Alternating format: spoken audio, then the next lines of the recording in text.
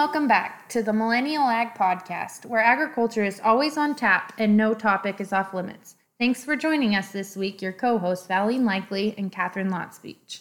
Listeners, welcome back to, I think it's episode 95, which is just mind-blowing, and can't believe we're 5 weeks away from 100, which I never thought we'd get there. But through all life's ups and downs, we're still here, and we've had a super exciting life update. You probably noticed last week it was just myself, and this week it's myself, Valene. Catherine and Jimmy welcomed a little baby girl about 4 weeks early, but Harper Clara Lotspeech was born, and so I'm in Idaho right now, and I'm really itching to get back to Colorado to squish some chubby cheeks and give some love, but that's some exciting life updates. So for a few weeks, Catherine's going to be on maternity leave, and then she'll join us back. So please bear with me as I work through this by myself, but welcome any feedback or comments or any guests or co-hosts that want to join me as well. But this week, I'm really excited to have somebody near and dear to me join me. I realized I've talked about beef, we've talked about dairy, and we've hit on a few crops, but one big crop that I haven't is something my boyfriend farms quite often, and that's grain. And so this week I have John Cauhorn with me this week to kind of dive into some of the grain harvest now that it's officially done and rolling into the next thing. So before I jump too far in, I'll let him introduce himself a little bit, kind of tell listeners what he's been up to. And thanks for joining me. Well, the first thing I'd like to say is congratulations, Catherine and Jimmy. That's awesome. For what I do, I'm a farmer out here in the Jerome area, actually north of Eden. Not many people know where that is because it's kind of on the edge of a huge desert that nobody lives on. A lot of public land in the area. We run about 150 mother cows, and then we have 430 acres of irrigated cropland that we grow some grain on, alfalfa, corn, and then, I don't know. That's my ag background, at least. That's fair. And you went to Utah State and got your agribusiness degree and came back and started working for your dad, right? Yeah. And then this year you were able to get your own piece of land or rent your own piece of land and start into barley, right? Yeah. So this is actually my first year raising 75 acres worth of malt barley, but this year I sold it for feed to schooler. So could you, with the malt barley, so you planted malt barley, so you contracted it with schooler. Right. But you could have contracted it with Coors too, because it was the variety. Is that how that works? Yeah, so the M69 variety is actually what's used by Coors as well as schooler. There's a few other varieties that are used by both. And then schooler actually goes further and raises a few beyond that as well for feed.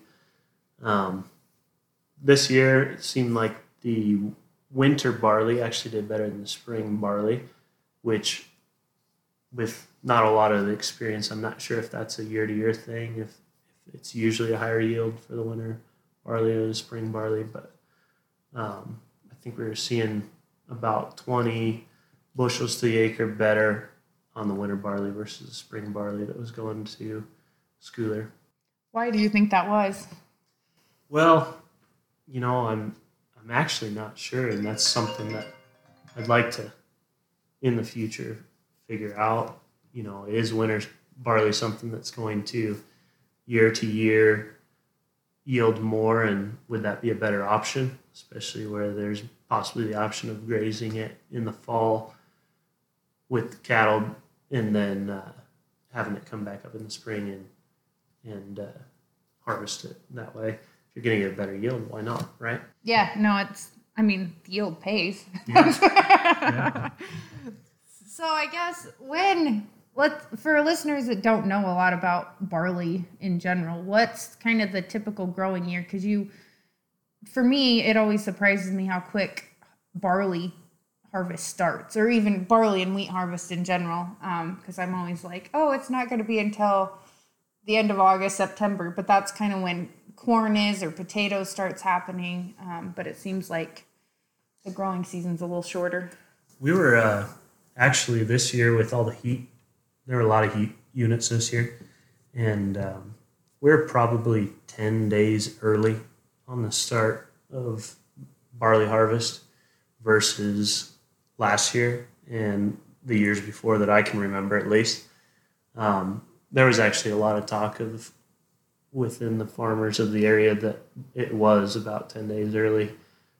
People shutting down water early just because we were getting to that soft dough stage faster. And what do you mean by soft dough?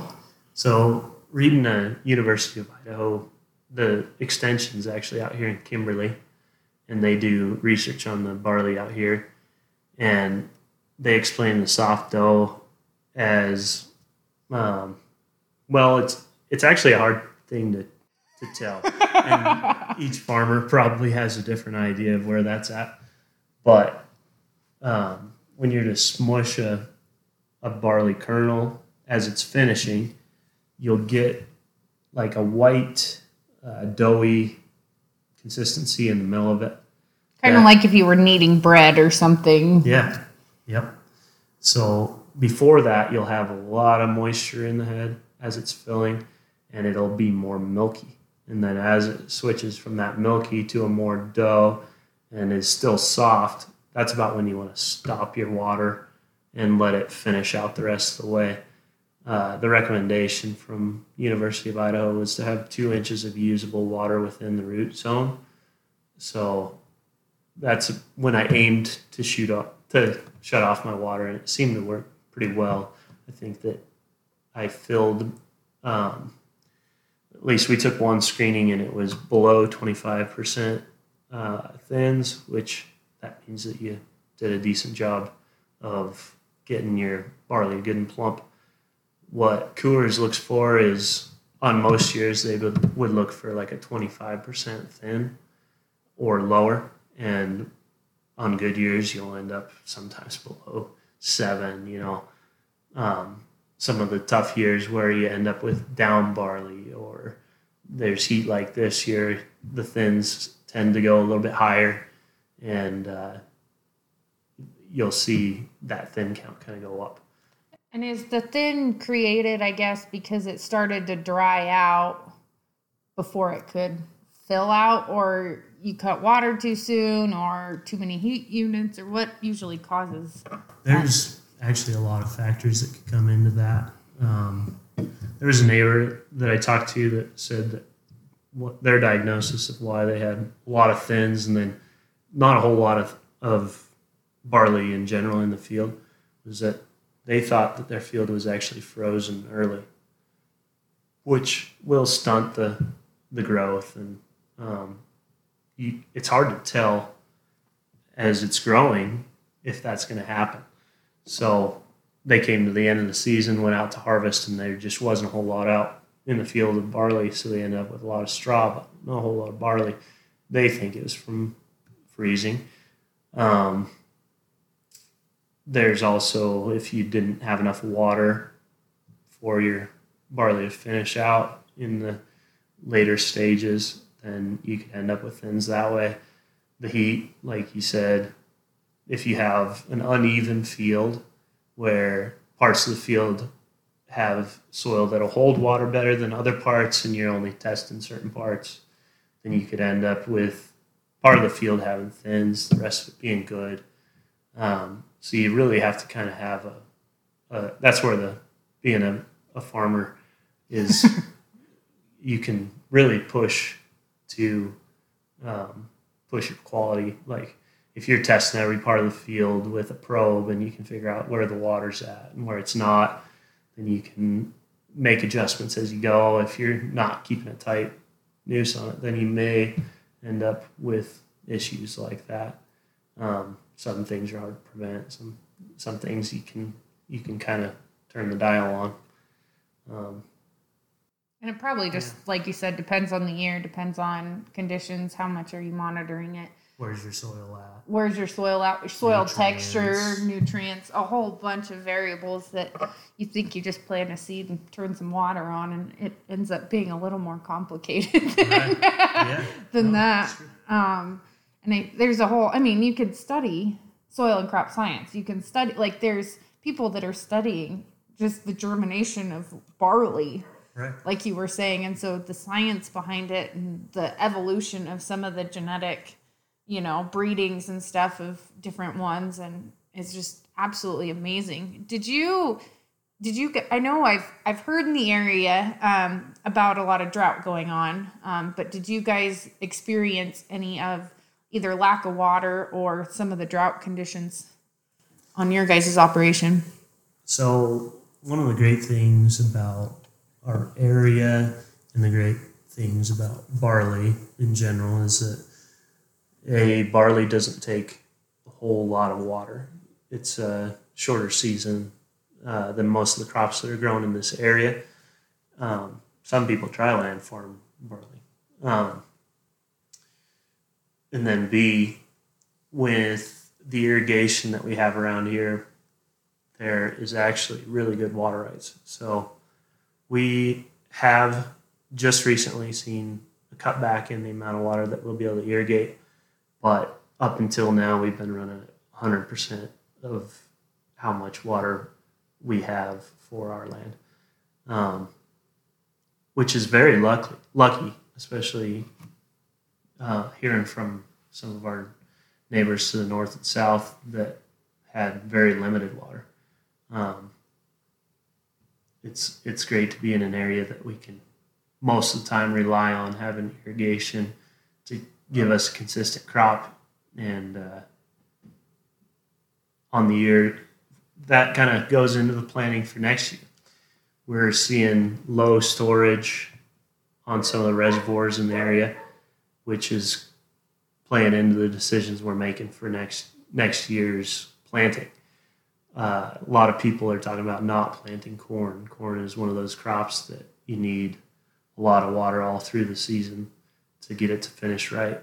And you can't, like barley, you're done by, July, but like corn, if you were to get cut off or even cut back to 50 or 60%, seems like that yield would take a huge beating, and you might not, if you're sending it to high moisture or you're pulling the cobs out rather than putting it to silage, you might not be able to even get a yield. Yeah, we're juggling water a little bit now that we have had a cutback going to 80%, juggling water a little bit just to make sure that our corn is going to finish this year even.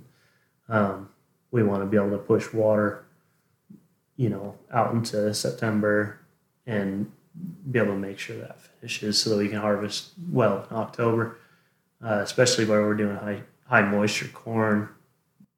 Moisture is important. And the cob is really important. So that cob, just like with barley, the grain finishes last, and that's what we're wanting out of the high moisture is the grain that comes off the cob. Whereas if we were to be harvesting it or chopping it, which a lot of the dairymen around here do, we could not rely so much on that cob, and the rest of the matter of the stalk and whatnot could be fed. So it's I'm pretty confident that we're going to still be able to get a good harvest off our grain from the corn.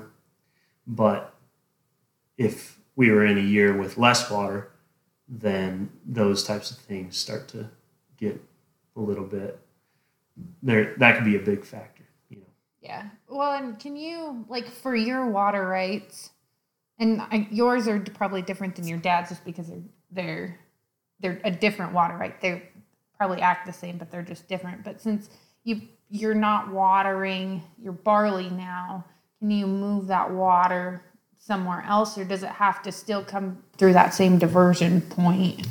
Right. So we're Milner Gooding water, and all of our land is there on the same canal. Luckily, we can move that water up and down the canal to the different plots that we have. And, we pay for the water at the start of the year, and then we use it at the amount of inches that we can take at a time throughout the year. So as the barley finished, we have especially my dad's plot, it's a 10-tower pivot that's split into 2 different plots. Half of it was barley and half of it's corn. So now that our barley is done and shut off, we can focus the water to the corn, which helps a lot. If we were putting one pivot on that whole plot, then stretching that water would be a little bit tougher as far as your schedule goes. That's one thing that we were thankful for this year, seeing that we'd have more water for that corn.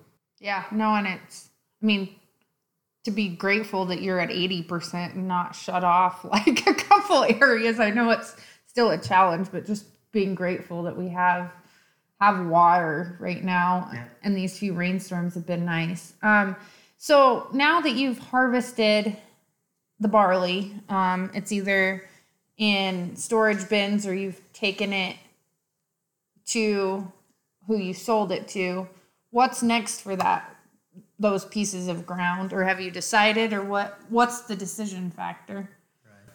So like I was saying, you kind of look, water is going to be one of our big factors for this upcoming year. We'll need a large winter or a lot of snow to fall in the Jackson, Wyoming area to really push the Palisade Reservoir up into good storage, as well as the rest of the water that comes through this area.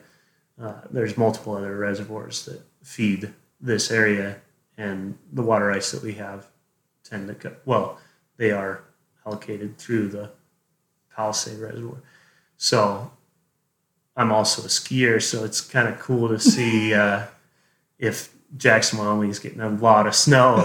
It's like, okay, yeah, we're going to get to ski POW, and then we're also going to have good water for next season. So, everybody pray for snow for us this year if you can, and for whichever reason you want. As we're planning, though, for that crop for next year, corn, if we have good water coming, is a possibility. It's one of we're seeing some of the best corn prices that I've ever seen right now, so it'd be nice to be able to grow corn again. But could the price of corn being so high be because of lack of water, or is it there's just more competition for land right now? Well, I'm no expert on economics. Like, you bring Cole back on for all that, But if I were to make an assumption, I'm sure that the drought is playing into all of the commodities being, at good prices right now, corn especially. As I talked to the guy that I sell barley to, he says that he prices his barley kind of based on how the corn market's moving. And so, yeah, what the decision's coming down to this year, and kind of what we've really been throwing around, is the possibility of putting in a crop called triticale, which is another grain. We have the cattle, and triticale will come up well in the fall, so they'll have good fall feed, and then it'll survive through the winter, come back and grow in the spring. And some of those triticale fields will grow to be like 5 to 6 foot tall, and then you could take them you could chop them early and then plant corn after them, which would be great if there is a lot of water. And then if there's not a lot of water, then you can keep the triticale growing to be just a feeder hay, take it, and then put it into just ton bales, sell it to a local dairyman. So either way, it's going to turn out to be a good crop. Always having 2 crops is a good season. Yes. And then even if we were to grow it up and then put it in a bale, we'd still have time afterwards to also reseed oats and grow that up again for more feed, which is gonna do well for our cattle as well as selling the overage to a neighbor. This year I'm looking at hay prices and knowing that I'm buying feed for the winter for my cows and not having it grown myself, I'll be shelling out some money for that. Whereas if I were to have that triticale this year, I'd have been able to just hold it back and keep some lower cost feed for my own cattle. And that's kind of the strategy going into next year. So kind of a possibility to make good money, but also a conservative route to make sure that your cows are taken care of and that you're able to keep it. Can it be, so next spring, can it be a game time decision of whether you send it to silage and plant corn or hold on to it, or do you have to make those contracts on trit ahead of time? And I love saying trit, so. Yeah, it can actually be a game time decision. A lot of those dairymen in the area will be flexible with you, and they're ready to take feed right now. There's the reason that prices are high for feed right now is it's a little bit short. So there's a battle out there right now of buying feeder hay, buying any type of hay, buying the barley for feed for dairies versus the malters versus, everybody's wanting to get that feed bought. So going into next year with the triticale, if we're to take it early, the dairy will take it. If we're to take it late, the dairy will take it. Same with the corn. So, yeah, no, it can be a game time decision for sure for us. Nice. That's kind of nice, because didn't you have to contract the barley, or maybe you didn't have to, but you decided to contract the barley pretty much when you planted it. Right. So leading up to each, there's a lot of companies around here that as you're leading up to when you want to plant or when you want to harvest, you could call in to the local elevator or the local feeder and just make a negotiation with them. But a lot of the elevators will have a price that they're buying at that time, even if you were buying into the future. And you could set your price for when you deliver then, or you could wait until you deliver, and then if they'll take it, then they will. And if they're full, then you'll have to go somewhere else. So year to year, you can kind of take a strategy towards, am I going to sell it on contract right now so that I know that I can get it delivered at that time, at that price, or am I going to wait and play the market, think that the price is going to go up, sell it at the time that you harvest it, and haul it in. There's also your option to store, of course, if you have the storage. If you got storage bins, you can put it in the bin and then watch the market and sell it when you want. Or you could have it contracted, and, for example, Coors will pay a little bit extra for you to store it for them until they're ready to bring it into their elevator and take it out to Colorado and brew it. So the key, I think, is just to know, who your local buyer is and how they like to do it and what's your strategy going to be coming up on the year, and have a good plan. And I think the biggest thing is having somebody to help advise you along the way. Because for me, I talk to all my neighbors. I've been talking to all my neighbors lately. How does triticale do for you? What price did you get this year? How many tons? This, that, and the other, and trying to figure out just what's the best option for next year. And I think that's key, is especially as a young producer or a millennial, take advantage of any resources that you have. I luckily have my dad.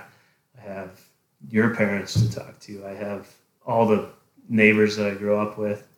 Don't let any of that go to waste. Obviously, the successful people know what they're doing and go go talk to them, be humble about it, be nice, be kind, have a good conversation with them and ask them some questions, and I'm sure they'll be happy to help you. I think that's huge, and that's something I'll try to continue to do in the future. But I think that's great advice, because I think as millennials too, we often forget, or we get intimidated, or end up in I get stuck in my own world, and it's,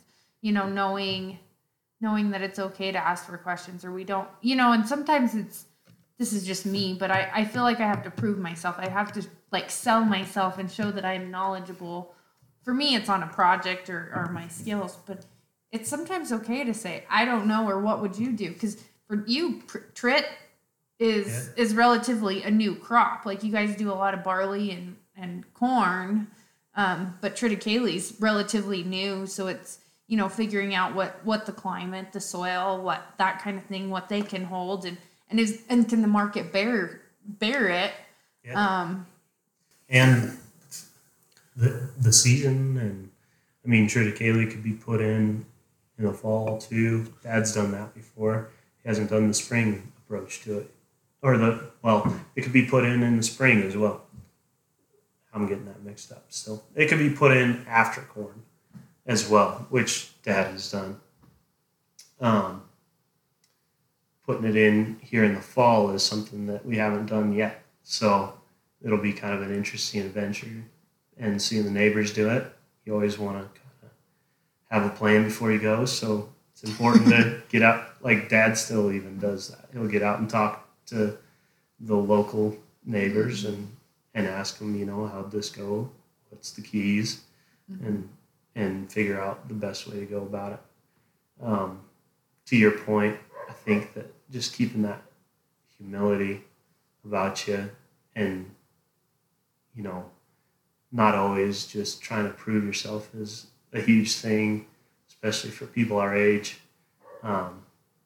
It's hard to not want to just act like you know what you're doing, and then go about it, and to humble yourself and ask questions, because the older generation is always going to see things like that. They're going to know when you're BSing a little bit and whatnot. It's better, I think, to just keep yourself at center and ask questions you need answers to. Yeah. And they'll appreciate it. Mm-hmm. No, and it's amazing. Some of the best conversations I've had is you just sit down and you ask, and maybe my grandfather, for example, some of the best conversations I've had in the last week, but it's the basic questions of, what was it like running a combine for you 50 years ago, and the stories just come flooding out of those guys, and the knowledge you can have. And it's the same thing with neighbors or your mentors, or reaching out to the extension. There's more resources than I think we ever know sometimes, and it's just knowing who. Yeah. Oh yeah, definitely. And anybody that's done it for 20, 30, 40 years are the right people to ask. They'll give you the best answers, Mm-hmm. And I'm grateful to have that type of resource. Yeah, no, and I think that's probably a great place to end it, and on a positive note. Do you have any parting thoughts before we sign off? I'd just like to say that I think Val does a great job with this podcast. Catherine as well. It's really cool to listen to it and then all of a sudden end up on the other side of it. And I was telling Mom and Dad before I left that I was going to be on the same podcast as the governor, and I thought that was pretty damn cool. Well, the point to that is you just have to ask, because sometimes they say yes. So right. Yeah. To you and to the governor, because both of them, I'm they're going to tell me no. So, anyways, thank you again for coming on and joining me this week.